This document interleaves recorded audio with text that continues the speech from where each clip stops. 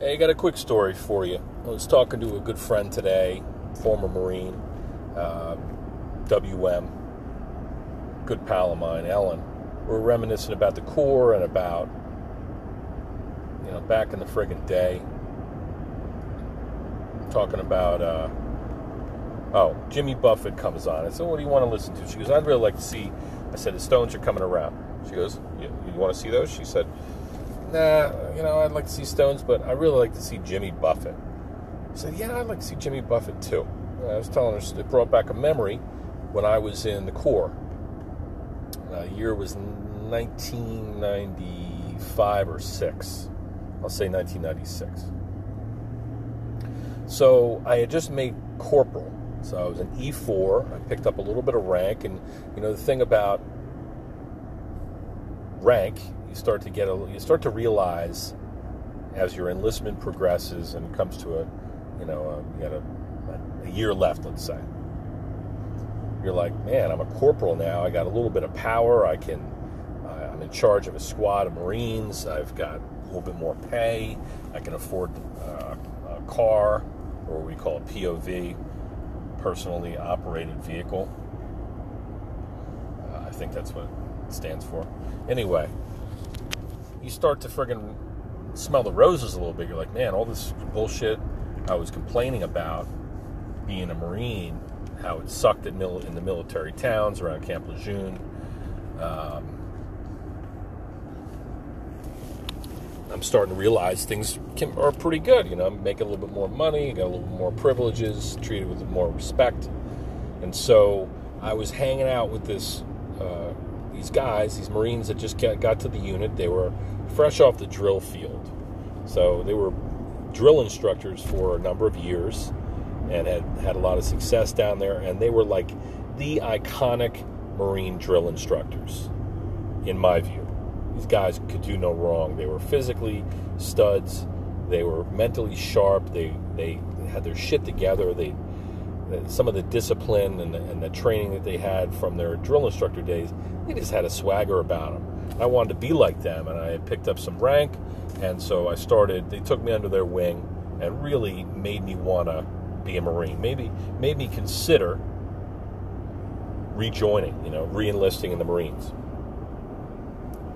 And they took me under their wing, not only in a military capacity, but they showed me that even in a shitty town, military town like Camp Lejeune, where it seems like all the civilians hate you and you just can't wait to get out of the town, that there's actually life,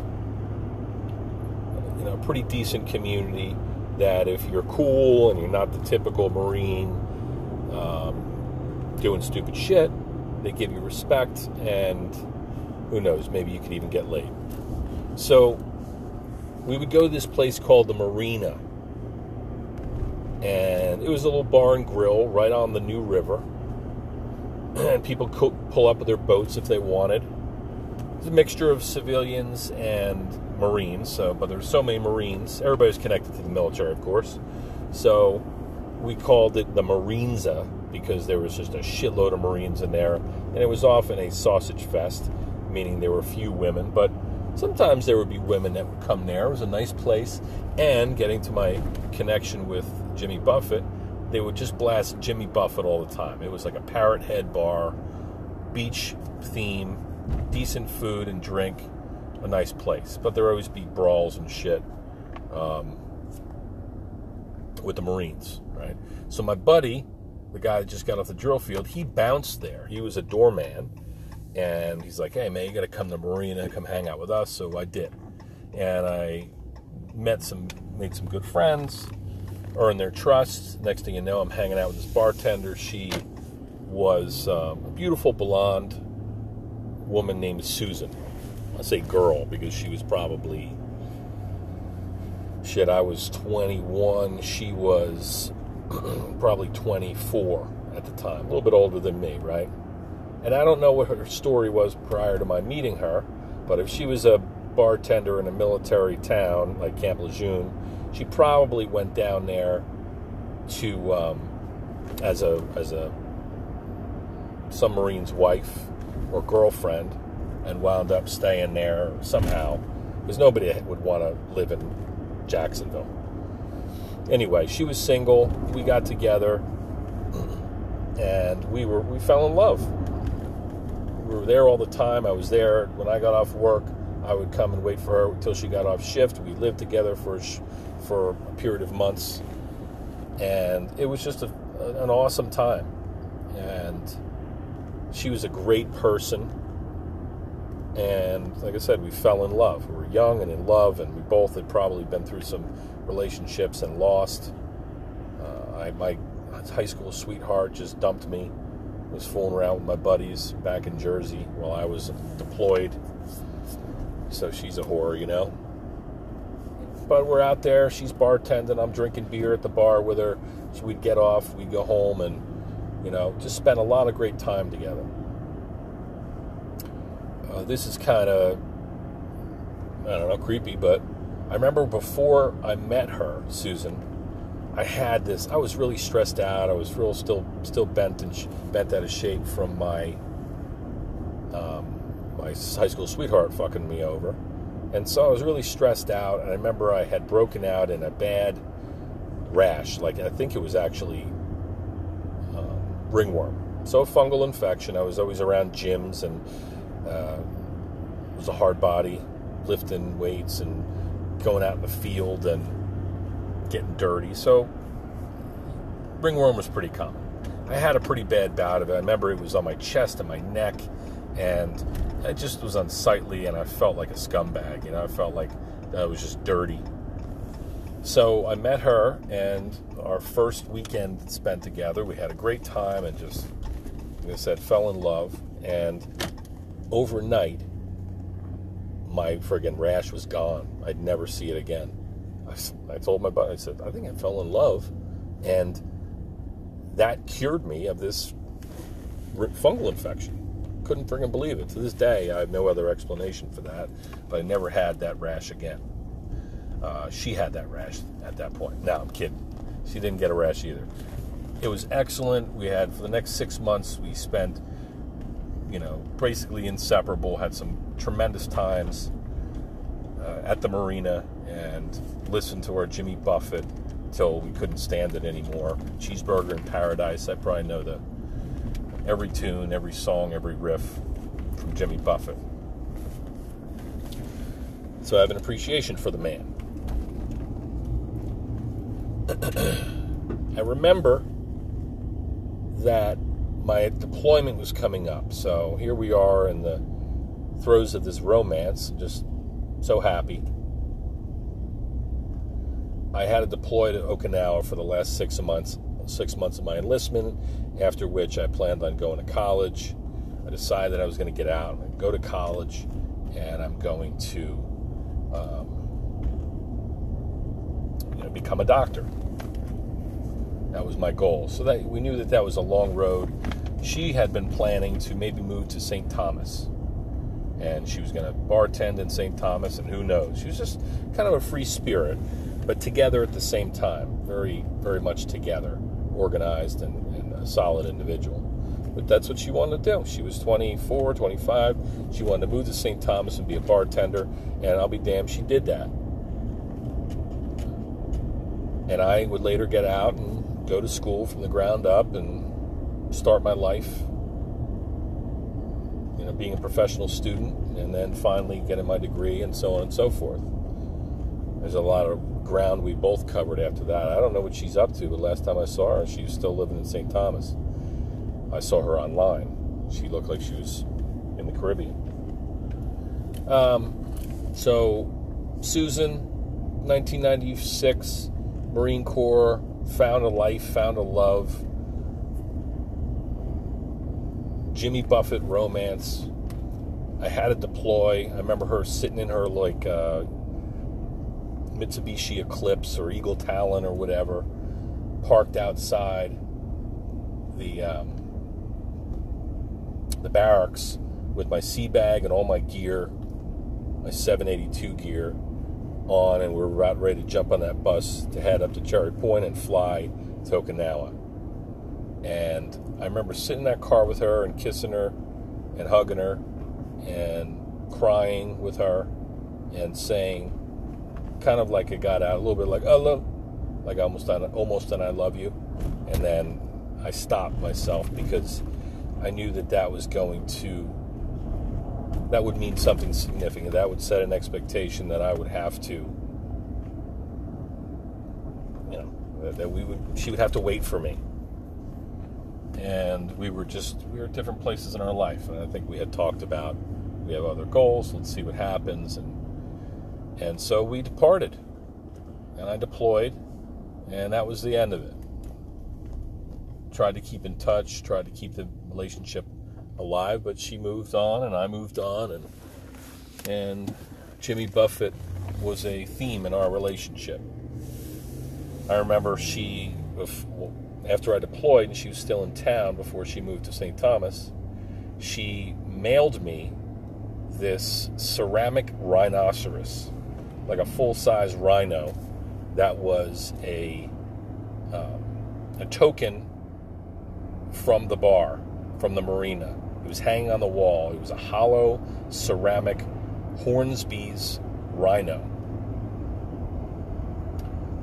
And she mailed it to Oki, and the fucking thing broke into a million pieces, and one of my Marines, he liked to do puzzles, he wanted to glue it back together for me. And he got about halfway together and then said, fuck it, we threw it in a dumpster. And so the rhino shattered, the relationship shattered, on good terms, and after that point, I really didn't want to. I was kind of done with Jimmy Buffett.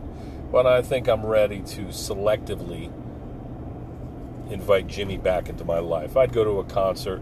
I'll certainly play his music in my office. It's good, feel-good country music-ish, beachy country, drinking music, positive, good feeling, good vibes sort of music. And so that's my story about Jimmy Buffett and falling in love and shaking ringworm, and a little feature of life that, a memory that you might suppress. I was telling my friend Ellen, I never really talk about old girlfriends, although my wife, Mandy, will sometimes ask, how many girlfriends did you have, or how many girls did you sleep with? I don't really, I'm sure I've counted, and I've got a basic tab, but I was always kind of a one-woman man, not really, was never looking to play the field and, or see people and see multiple people, or that sort of complicated scenario where you're fooling around with everybody, playing the field. That was never my thing. I was always more simple romantically and dedicated to that one individual, and who knows, maybe I missed a lot of good times, but no regrets. My point is, though, that I don't want to hear about my wife's old flames. I don't want to hear about her old romances.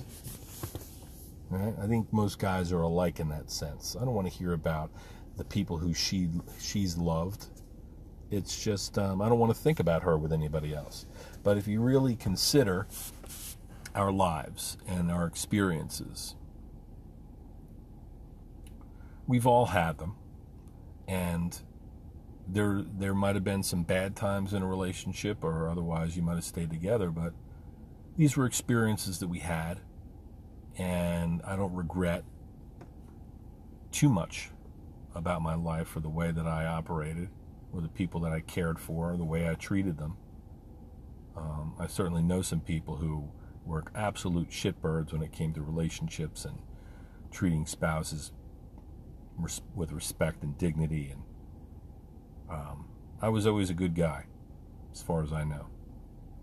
Certainly flawed, but I was a stand-up guy and a dedicated boyfriend or husband, and so I remain that today. And of course I have a family and 2 beautiful kids and 2 dogs and a white picket fence existence, and a lot that I've built that I would never trade for anything.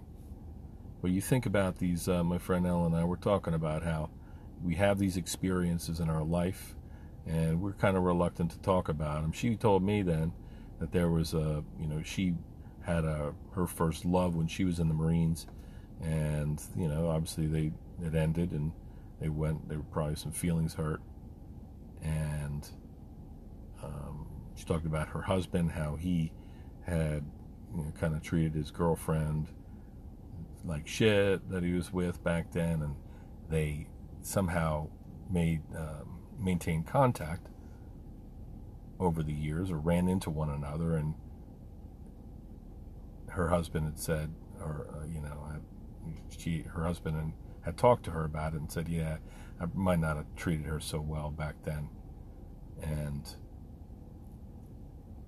she said, well, I think you should apologize to her, say I'm sorry.